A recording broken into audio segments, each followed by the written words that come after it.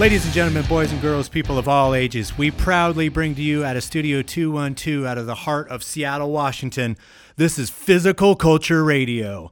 I'm your dopest host with the most, Greg Jones, Coach Greg Jones, Instagram and Facebook, along with my super dope host, Chris Edmonds. Chris, how you doing today? Doing well, man. How about yourself? Pretty good. I actually got off a leg workout this morning, felt pretty strong. I'm going to do a DEXA scan after I get adjusted at my chiropractor's office today at 3 p.m. So it's going to be interesting to see in the off season here where my body fat's at. And I'm going to guess it's about 11 or 12. What do you think it's going to come in at, knowing kind of what my body looks like in my recent pictures? Yeah, as I told you before the show, I'm going to guess 10.5 to 11.5 if I had to put money on it. Okay. Okay.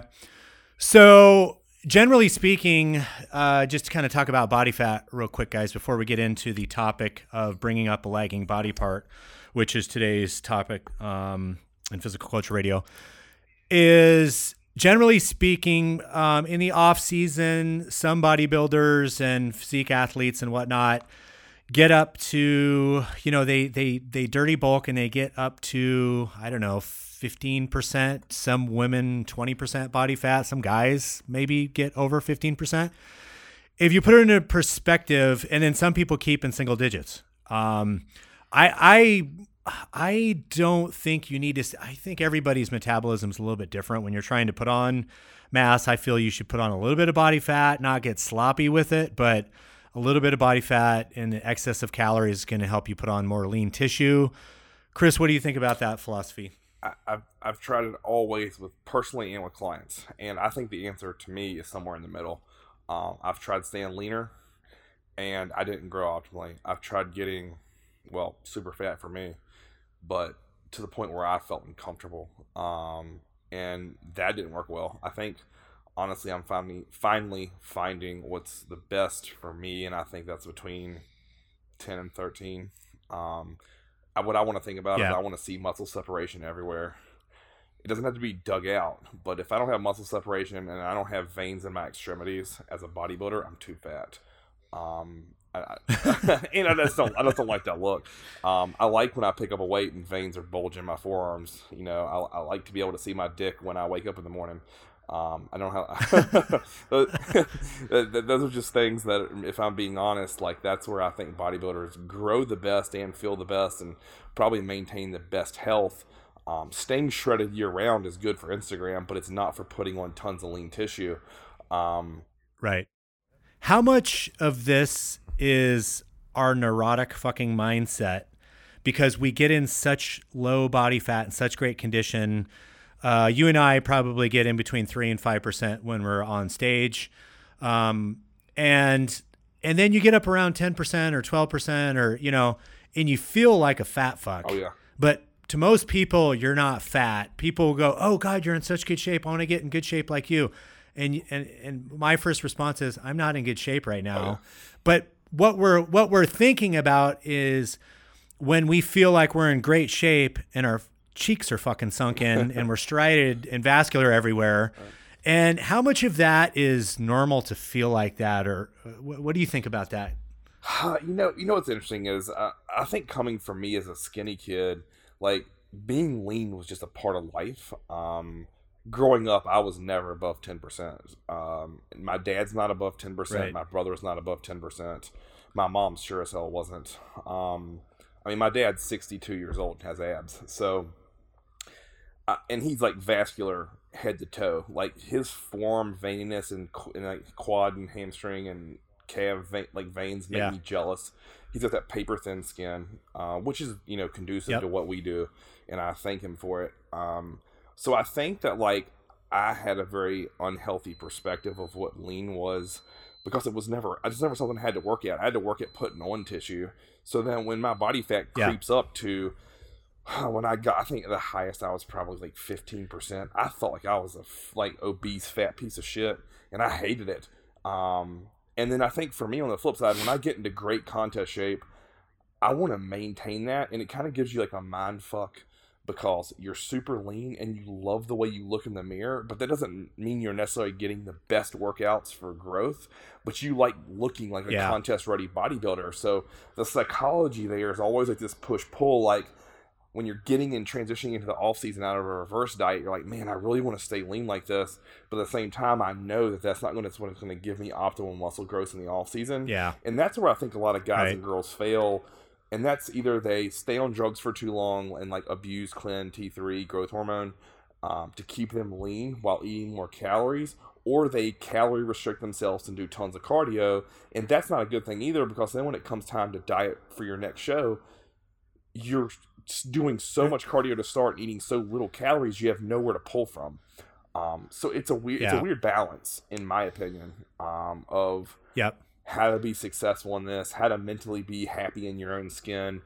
I have, you know, that's a big one with a lot of women, especially in clients that I've had, and just women that I know in the industry, is, you know, they get in shape and they do crazy things to get in shape. They take clenbuterol, they take T3, they're on the shit for months and months.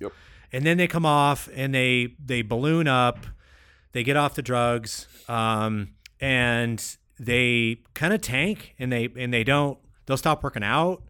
And they'll start drinking, and then it's like this, you know, downward spiral type thing. And it's kind of a little bit of a, you know, they allow themselves to kind of get mind fucked, if you will. And so I think you mentally have to shift gears a little bit. When you're in prep, you're going to feel small. You're dieting, you're trying to, you know, show off muscle separation and get real low body fat. And that needs to be your mindset. When you're putting on muscle, it's not to get as fat as possible and, you know, dirty bulk and all that, but you got to have a little bit of excess body fat in order to put on that lean body tissue. And there's some guys that, and maybe some people respond better to having a little bit of dirty calories. I know Dave Tate was in this interview. Do you remember this interview that he had with John about how he put on size and went from like 275 to over 300 in body weight? He fucking ate? Is that where he was putting like olive oil on like extra large Domino's pizzas? So yeah, he'd have a super large, extra meaty, extra cheese, large pizza every night, eat it by himself. Every 2 hours, he'd eat a fucking Hershey's bar. To keep the insulin levels high. And he was basically smashing, I don't know, maybe it was close to 10,000 calories a day. But he said when he was trying to, you know, do 4,000, 5,000, 6,000, he would not gain. Of course, this is an extreme power lifter who already was 280 pounds. But this is what got him to that bigger amount. And I know guys like Lee Priest, you know, Dorian Yates, there's, you know, Nasser El Somebody, and there's a lot of bodybuilders that get pretty freaking big in the off season, and then they lose, you know, 50, 60 pounds and getting ready for shows. So anyway, guys, let's get into our topic for today, bringing up lagging body parts. And so kind of what we're talking about is everybody has better body parts and worse body parts. Some people have smaller legs. A lot of people have smaller legs to start with. Some people have smaller arms. Some people have smaller backs. Some people, you know, need to bring up their shoulders and chest.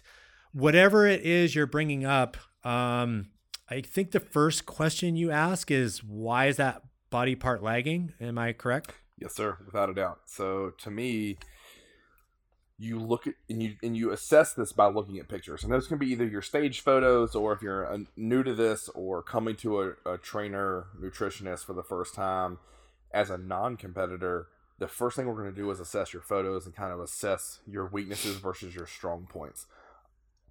So to me, if you're super skinny, you don't have any strong points and weaknesses. Everything needs to grow. Don't focus on that. I think with this episode, we're really talking more about the intermediate to advanced, and then obviously the top level of bodybuilding is what this show is geared towards Force a Day. Now, at the same time, if you're a 40-year-old housewife and you want your glutes to look better in a bikini, by all means, the stuff we're going to talk about today will be applicable to you, because you want to bring up a body part in this, as that example. You want your glutes to grow. that's going to work for you. But if we're talking about a physique sport and you're 165 pounds at 5'10", everything needs to grow. So don't focus on, man, my legs suck or my arms are really, really small. Everything's small. You're 165 pounds. So right. If you're a intermediate to advanced level bodybuilder, and let's say we look at your photos and you have really lagging legs, why is that? Did you not train them hard early in your career, or in your lifting life? Do you not feel them when you're training them? Do you not have a good mind-muscle connection with them, is what I mean by feel? Or have you had an injury to your knees, your hips, your back? So to me, we got to figure out why is it lagging. And there's multiple ways we can do that. The first thing I want to look at is, can you activate that muscle without load? So if I'm using your bicep as an example, which is probably the way everyone knows, is you just curl your wrist towards your shoulder to make like the Arnold pose, right? If you can't fully shorten your bicep and get what I call a 10 out of 10 contraction to where that muscle is going to cramp with your bicep, something's wrong. And we need to fix that via training, or you need to get some soft tissue work done because the muscle's turned off. And that to me is step one. Or learning the biomechanics of that muscle. So the bicep's easy. Something like, say, the lat is a little less easy to do, or in my opinion, a lot harder to do, because one, you can't see it in the mirror. Two, that muscle crosses your rib cage. So if you think about the lat and how it contracts, right? If I'm going to do a row, my arm is fully extended. I'm driving my elbow back, but at the same time, I want to be thinking about driving my elbow down towards the ground. Then once I reach my elbow beside my rib cage, I want to start pulling it towards my spine. That's a weird concept for most guys to think about. And which is why you see a lot of guys have really shitty backs, is because they train their backs, but their biceps are doing most of their work, or their shoulders or rear delts, or their upper back, meaning like traps, rhomboids, teres major minor, as opposed to that lat. And if I'm being honest with myself, an injury made my back lose connectivity, but then also ego training is why my back is behind the game in terms of my entire physique, is because I didn't focus enough on learning the biomechanics of how that lat works. I watched way too many Ronnie Coleman videos of him deadlifting the world, doing T-bar rows with 10, 11, 12 plates, doing barbell rows with 595. And I thought that you just moved heavy iron and your back would grow. Well, I was wrong. Right. Not so much. So that's what I do with people if they talk to me about, man, I don't feel this exercise, or, you know, I can't get this muscle to grow. Okay, why? Can you activate it under no load? If you can't do it, there's no need to add load to it. And what I said about making it cramp, you need to understand how you fully lengthen a muscle and how you fully shorten that muscle that you're targeting. And then you need to apply that when you do exercise with weights, kettlebells, body weight, you know, barbell, dumbbells, etc. So learning the basic. And I can be the first to kind of, just going back to one of the points you said, where feeling the muscle, sometimes needing soft tissue work.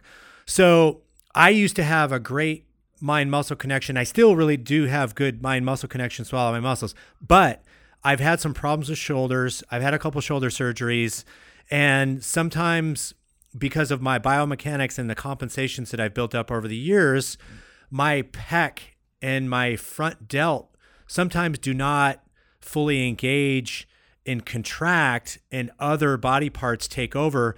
That's when I started seeking out active release and Grastons, and I got to get my right pec, because my right shoulder it'll internally rotate in, and that pec will tighten up, and it won't engage when I'm doing my pressing movements unless I get the soft tissue work. Yep. So I think Chris makes a really valid point here in talking about, you have to give your body assess too, especially if you've been training for decades, have done athletics, have thrown or swung a bat or thrown a ball for years, or kicked a ball, or done any of these repetitive motions. You can develop tennis. If you've played any of these things or done anything that could be, you know, building up weird compensations in the body, you also need to get these things addressed. If you can't feel your muscles engage when you're trying to work the exercises. And so for instance, on back, one of the tips that I give is I tell people your hand is a hook. Don't pull with your hand because you're going to activate your forearm flexors and your arm flexors and your biceps rather than pulling with the back muscle. So I tell people to pull with their elbows. Think of your hand as a hook, and don't bend that hand. Just hook it onto the bar, hook it onto whatever you're grabbing, and pull with your elbow. And that usually helps people engage the back. And my back is my best body part. I've got a great mind muscle connection. Every time I go to the gym, I have a great back workout. Right. It sometimes hurts my shoulder and bugs it, but I can go heavy. I can always feel it contract. I always get a good pump in it. It feels, I was sitting there the other day at Gold's, and I'd gotten done with 3 or 4 exercises, and I was sitting there and I had a sweatshirt on. I just felt my back was just swollen, right. Just swollen up. And it's such an empowering feeling when you can train a body part and feel that muscle get pumped up and feel it and be able to engage it correctly. And once you get that, then you have that. You don't even have to work on it because you'll just know how to engage it. And so to kind of give you guys a couple tips about back training specifically, and then the chest thing, I think that's, part of that 10 to 10 contraction, what you're talking about. Can you make it cramp? So here's what's great, man. This is what I find intriguing that no one talks about, right? So you said that what you just described for your back, that's the way my quads have been since day one. If I speak about back, even to this day, after almost 13 years of hard bodybuilding work, I have to really focus and think about back training. I have to. If I lose focus for 10 minutes in a back workout, my pump can completely go away. I can mindlessly do legs and my pump gets better and better and better and better. No one speaks about this, right? So why is that? I want to get to the bottom of why people have mind muscle connections with certain body parts, and it's right out of the gate. Like I have never struggled getting a quad pump, a calf pump, at all in my entire life. It's weird that those are my best body parts. There's a correlation between that. What you just said for back, your back is your best body part. There has to be a correlation to that. Back for me is hard, but I can tell you this, on the flip side, I used to have zero mind muscle connection with my chest. Like none. It was my worst body part when I started training to be a bodybuilder for the first 2 years. I acquired that. Now that's not an issue. I can get a chest pump doing push-ups on the floor of my house, and my chest will be swollen for an hour. Now, I always wonder is if the more tissue you have, the easier it is to get that. So that if you speak about your arms or your shoulders, you probably experience what I described as back for your arms and shoulders. Is that true or false? Yeah, no, for sure. And sometimes I usually can get, I've learned how to get a good pump in my biceps and triceps. Right. Sometimes I don't always, especially since after my tricep tear in 2016, I can't always get a really good pump. Right. Every time I work out, but that's kind of the limitation of the tendon, and it'll get twingy on me and then I can't push. Right. So, but even if I'm going light, I'll be doing a rope for, the old Flex Lewis 100 set where you do the rope wide, do the rope narrow, do the rope overhead, then you do the reverse push downs and then regular push downs for 20 each. And it'll work. It'll get my shit really pumped, but sometimes my tricep hurts, the tendon, the long head at the insertion, and I have to back off because it gets twingy. But even before that, arms were harder for me. Legs were harder for me, although I've learned how to do legs. I've learned through, training with you primarily and with Mark Dugdale, of course, how to engage the muscles better. And one of the examples is side laterals. Yep. So side laterals, a lot of people bend their elbows and they involve their traps and they do seated or standing, and the trap is taking over on the elevating the shoulder. Yep. And when you straighten your elbow and do little baby swings, almost, the pulses, Yep. and just barely engage the medial deltoid and take the trap completely out of the movement, as Mark first kind of showed me back in 2015, my shoulders started growing. And I learned that you don't have to do this big movement with a bunch of fucking weight that you can't handle, because chances are other body parts are going to be taken over, and the primary mover that you're trying to get to lift isn't a primary mover anymore. Nope. And so, you're using and I think in biomechanics, they talk about any body part that you train has assisters. Mm-hmm. There's no way to fully isolate any one muscle in the body. There's always going to be co-contractors. There's always going to be stabilizers. Now, through the EMG studies, you can maximize the contraction of certain body parts and certain different exercises maximally by the form that you use and the tempo that you use and the exercises that you choose. But there's going to be some other ones that come into play, regardless. Right, and speaking about shoulders, that's a great another great example that I can speak to personally. My shoulders used to be awful, along with my chest. Now I would consider my shoulders by far my best upper body part. They hang off the bone, and it's because I spent so much time studying how the shoulder works and tinkering in the gym, right? So I've always been bad at seated or standing barbell military press, but I used to do it because everyone said, you want big shoulders, you got to do it. Well, I was awful at it. Yeah. I tried to get good at it, and the most I've ever pressed overhead is 225 from 5, and that's terrible if you consider how much I can incline. Dumbbells on shoulder press, I feel like crazy. So I can do hundreds for 10 to 15. I've done 120s for 8 before. So to me, that's heavy. Yeah. And control them. Now my range of motion looks short. Like I only bring my hands down to like my earlobes, and then I never pressed a full lockout. So I've always found personally with shoulders, I never work the extreme ranges of motion. I don't go super low on a shoulder press. I don't go all the way up. On a rear delt exercise, John's taught me to do more of that like hang and swing, like just get to the point where the rear delt's maximally contracted and then get out of there. And that has really helped my shoulders take off and get to a new level of development, because I had to really focus on the biomechanics of how that worked and how it worked optimally. And so many people gloss over that. They just think, oh, well, you aren't doing that the right form. Well, it might not be the right form according to a textbook, but it's the right form for my body.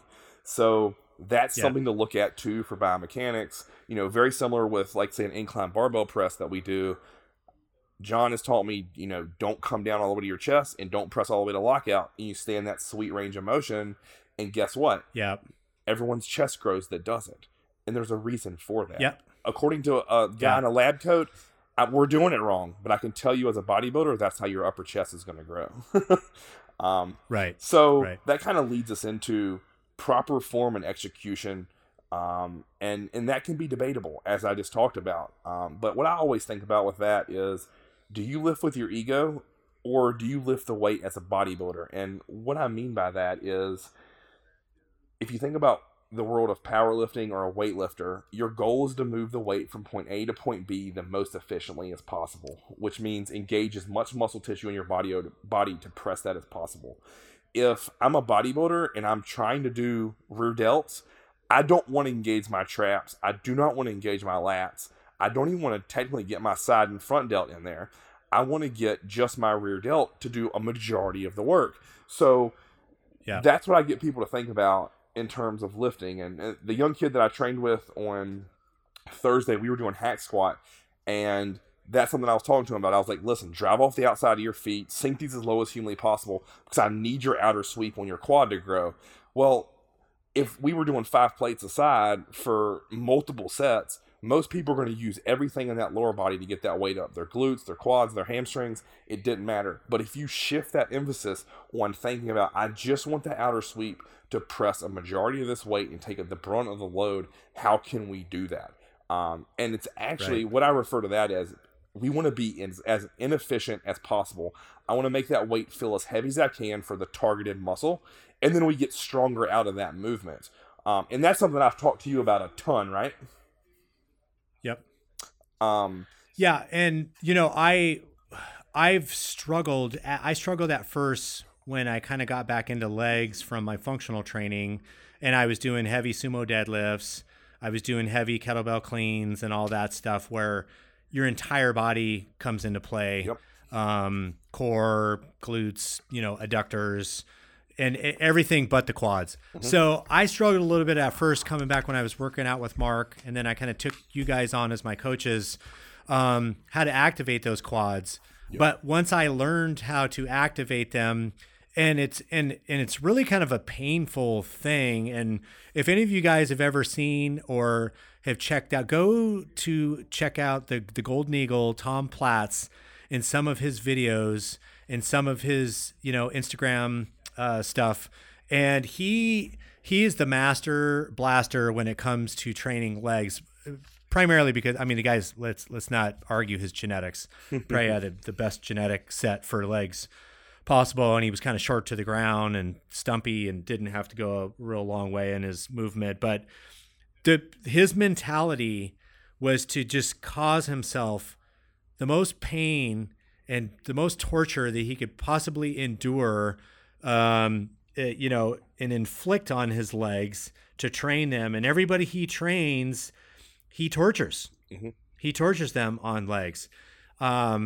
So, I think some body parts you really have to, once you get that mind muscle connection, you have to then get into that kind of a self-torture thing. It's like, how much pain can you absorb to train those muscles? And he took somebody through, I think it was Sergio Oliva Jr.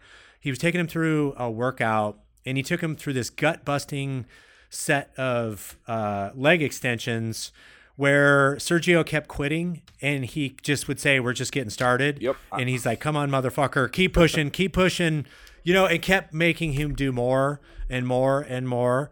And then at the end of the set, Sergio almost crumpled over and fell over, and he said, now I want that repeated 6 times. Do that about 6 times in a workout. Yep. He's dead fucking serious. Yeah. Too. Oh, here's what's crazy to me, man. Like, what I always tell people is, what does your form look like when it gets hard? When things start to burn? When your brain says quit? Like, what does your set look like? And I learned this from a powerlifter, believe it or not. It was this lady who used to come to the gym when I was really young, and I never forget, I heard her tell someone, I don't care if it's just the bar I'm bench pressing, or if it's 315. Every set from warm-up to work looks the exact same. And I watched that lady lift so much freaking weight, and it looked flawless. Like, she could bury ass to grass 405 on squats all day talking to someone. She could bench press 315 with ease. She was deadlifting 405 weekly, right? And she had so much lean muscle tissue on her. It was just impressive. So I'd watch her lift, and when I heard her say that, like, that really impacted me as a lifter. Not even as a bodybuilder, but just the art of training. Your warm-up set, so many people just dick off through, right?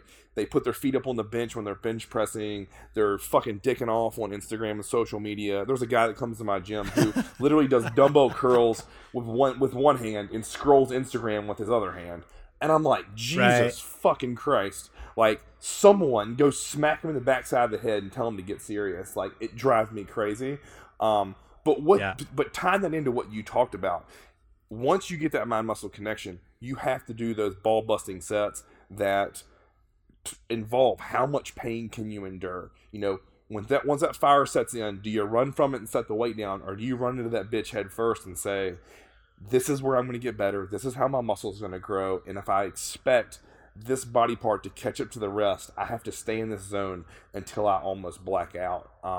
The path less taken is always the hardest, but it's the most rewarding. The people that you see that go from having shitty legs to really good legs to eventually great legs, that comes from suffering. And what I mean by suffering is, how much pain can I tolerate in a given workout each week, week after week after week. And the people that can do that the longest tend to be able to bring body parts up. That once they learn the biomechanics, once they pair that with hard work, and then do that time and week again, and then you match that with your food and nutrition, that's how you make things grow. And, I get into a conversation with people a lot of times of, to me, quads and shoulders, or it's that those two muscles, to me at least, are very conducive to how much pain you can take, which is why I joke those are my two best body parts.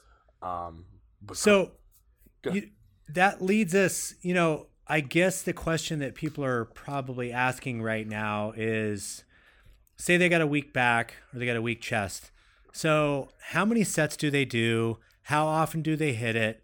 How often do you need to hit it for to make that lagging body part grow? And how much is too much? Okay. There's multiple camps, and I say camps because it's really cool and cliche to say these days. But to me and to the Mountain Dog, the ability to recover is what impacts that. So if I can train a body part, and let's just say shoulders, if I can train that and it's healed in 3 days, fully healed, recovered, no soreness, I can fire that muscle at maximum capacity. I can train it again. So that is fully dictated by your level to recover. And everyone's body responds to recovery different. Like, I'm sure for you have body parts that get sore and stay sore longer than others. Is that correct? For me personally, my chest can get really freaking sore and stay that way for 2 days sometimes. Yeah. It just can. My quads can take a beating. I can beat them fuckers into the ground, and I could probably train legs every other day if I wanted to. My shoulders, on the other hand, do not get sore hardly at all, which is weird to think about. But the recovery to me is what dictates how many sessions per week, because what I don't want to do is I do not want to train a sore muscle. That's going to lead to breakdown and getting smaller.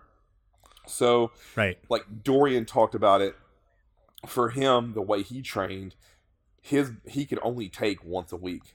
If you look at someone like Ronnie, he could train every body part 2 or 3 times a week. Same with Arnold. Arnold's the same way. He used to train every body part 2 or 3 times a week.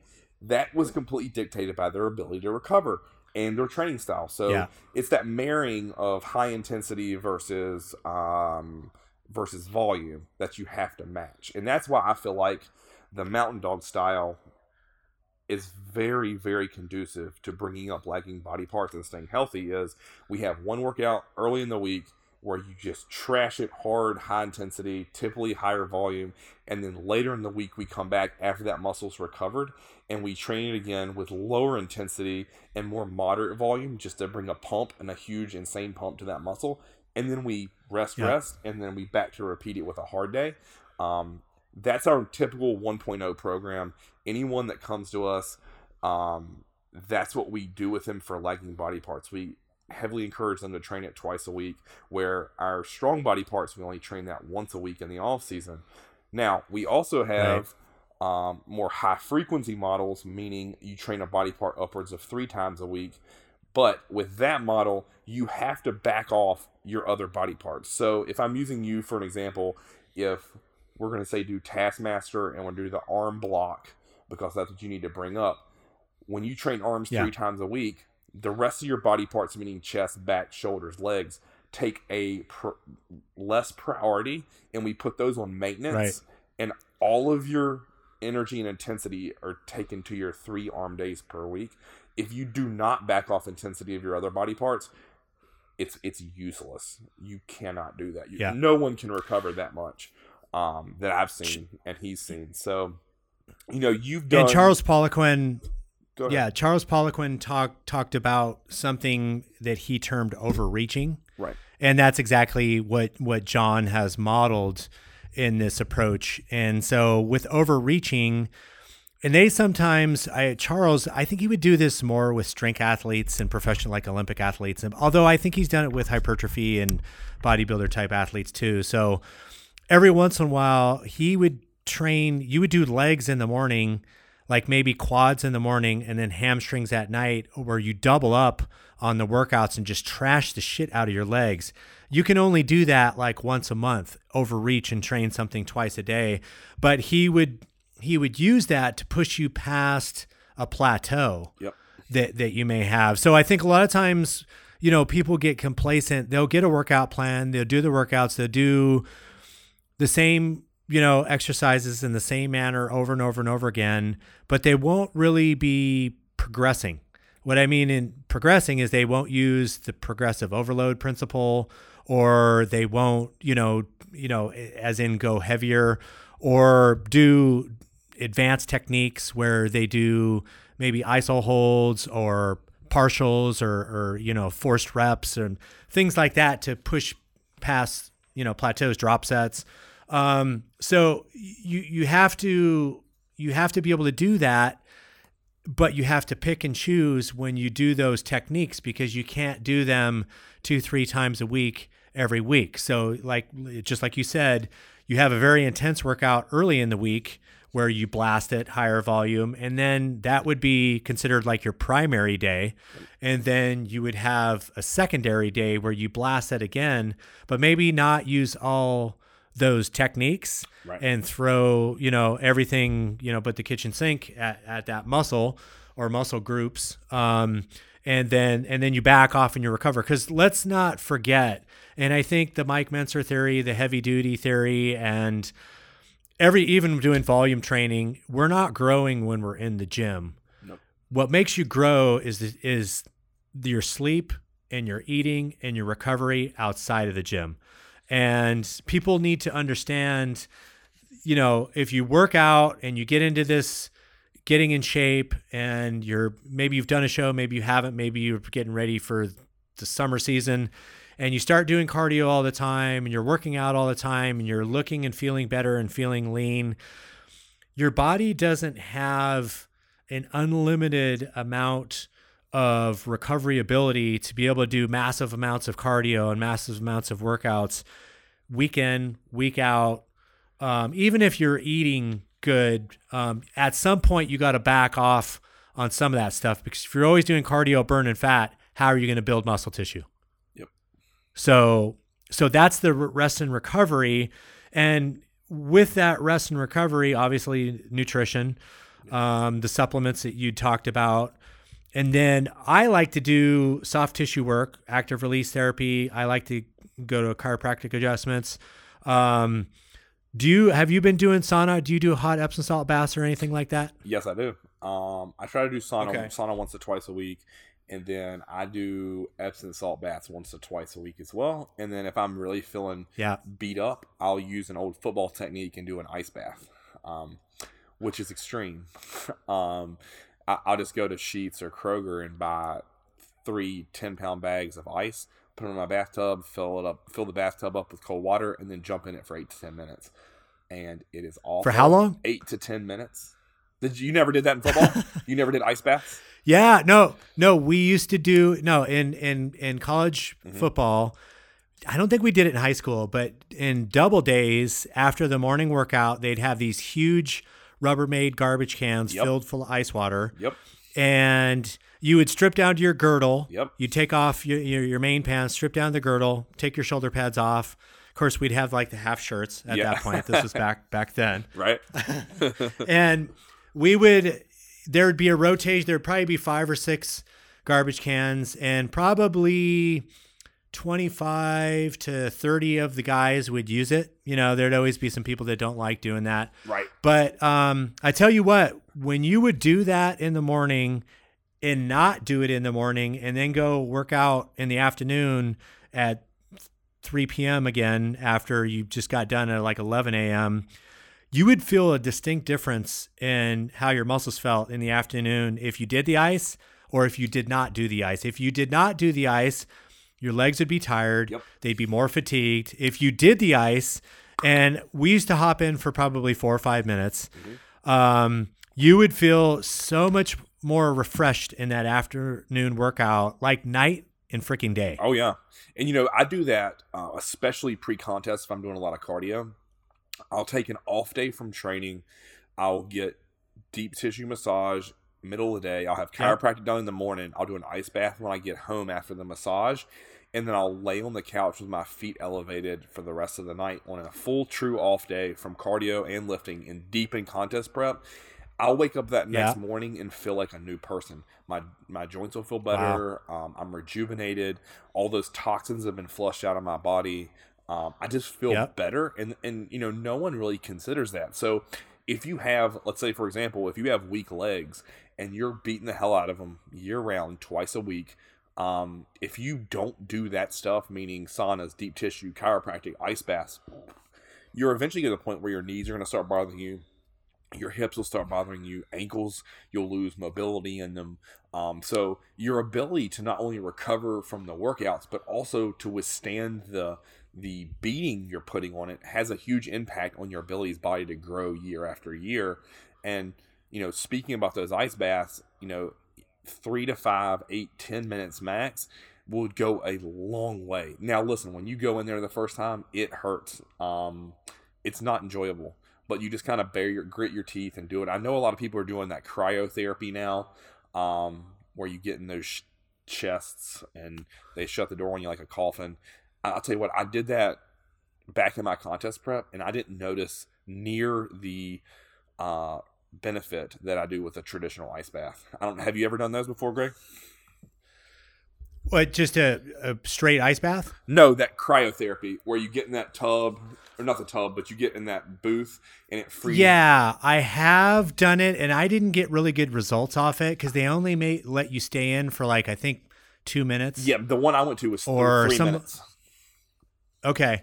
I did it, and I didn't feel anything like when I do ice baths. Agreed. I just didn't feel like it penetrated me deeply enough with the coldness of it or the length of the time. Yep. And I think there is liability where they can't put you in those things for too long. But it didn't. It didn't. I didn't get really good results from it. I've also tried those float tanks too, the saltwater deprivation tanks. Oh right, I haven't done that. And yeah, I've tried that, and I didn't really think much of it. I just kind of got squirrely in the tank, and if anything, I couldn't clear my mind. I just started thinking about shit more, and it was too fucking quiet. Right. And then I just started to get pissed off after a while. Like, get me out of this thing. Right. Yeah. Like, I'm wasting my time right now. Right. Yeah.